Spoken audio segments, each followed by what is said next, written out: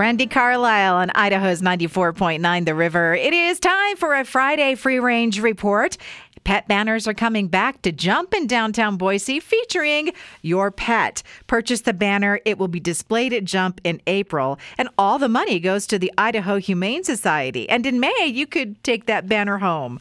36th Street Sunday Market opens this Sunday from 10 until 2. This is new at 36th and Hill Road in the Old Garden Center, where Sockeye Brewing is moving into. And the Boise Soul Food Festival is happening in Julia Davis Park this year, August 13th. Save the date.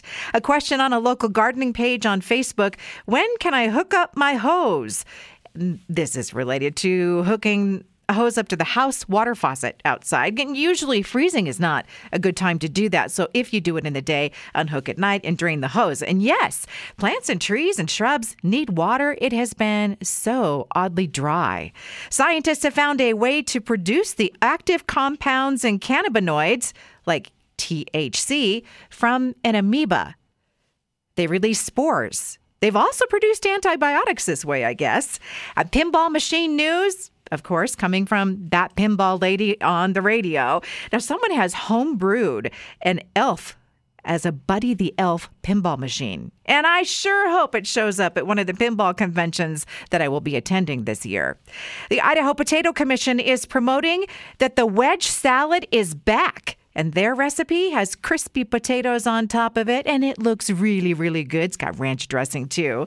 And on TikTok, why does that girl who dresses up in a Lunchable costume keep showing up on my For You page? I don't understand the whole reason why it's there, because I've never eaten, nor have I ever purchased a Lunchable in my entire life. And on Twitter, here's the hashtag that's trending: Invertebutt Week. Yes, people are sharing macro photography and factoids about the rear ends of spiders and other critters like crabs. And you know, it's kind of beautiful. There are interesting hairs, bubbles, and booty camouflage.